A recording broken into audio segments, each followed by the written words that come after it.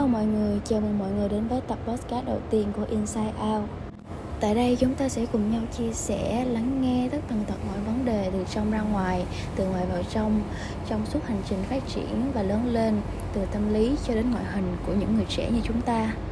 Và mình mong là với góc nhìn cá nhân của mình, với những bài học mà mình rút ra được từ kinh nghiệm xương máu, thì mình mong là các bạn sẽ đón nhận nó một cách cởi mở nhất và góp vào cho mình đâu đó những cái mẹo nhỏ, những cái kiến thức để có thể sống thoải mái hơn, đỡ bỡ ngỡ trước những tình huống mà cuộc đời mang đến cho các bạn.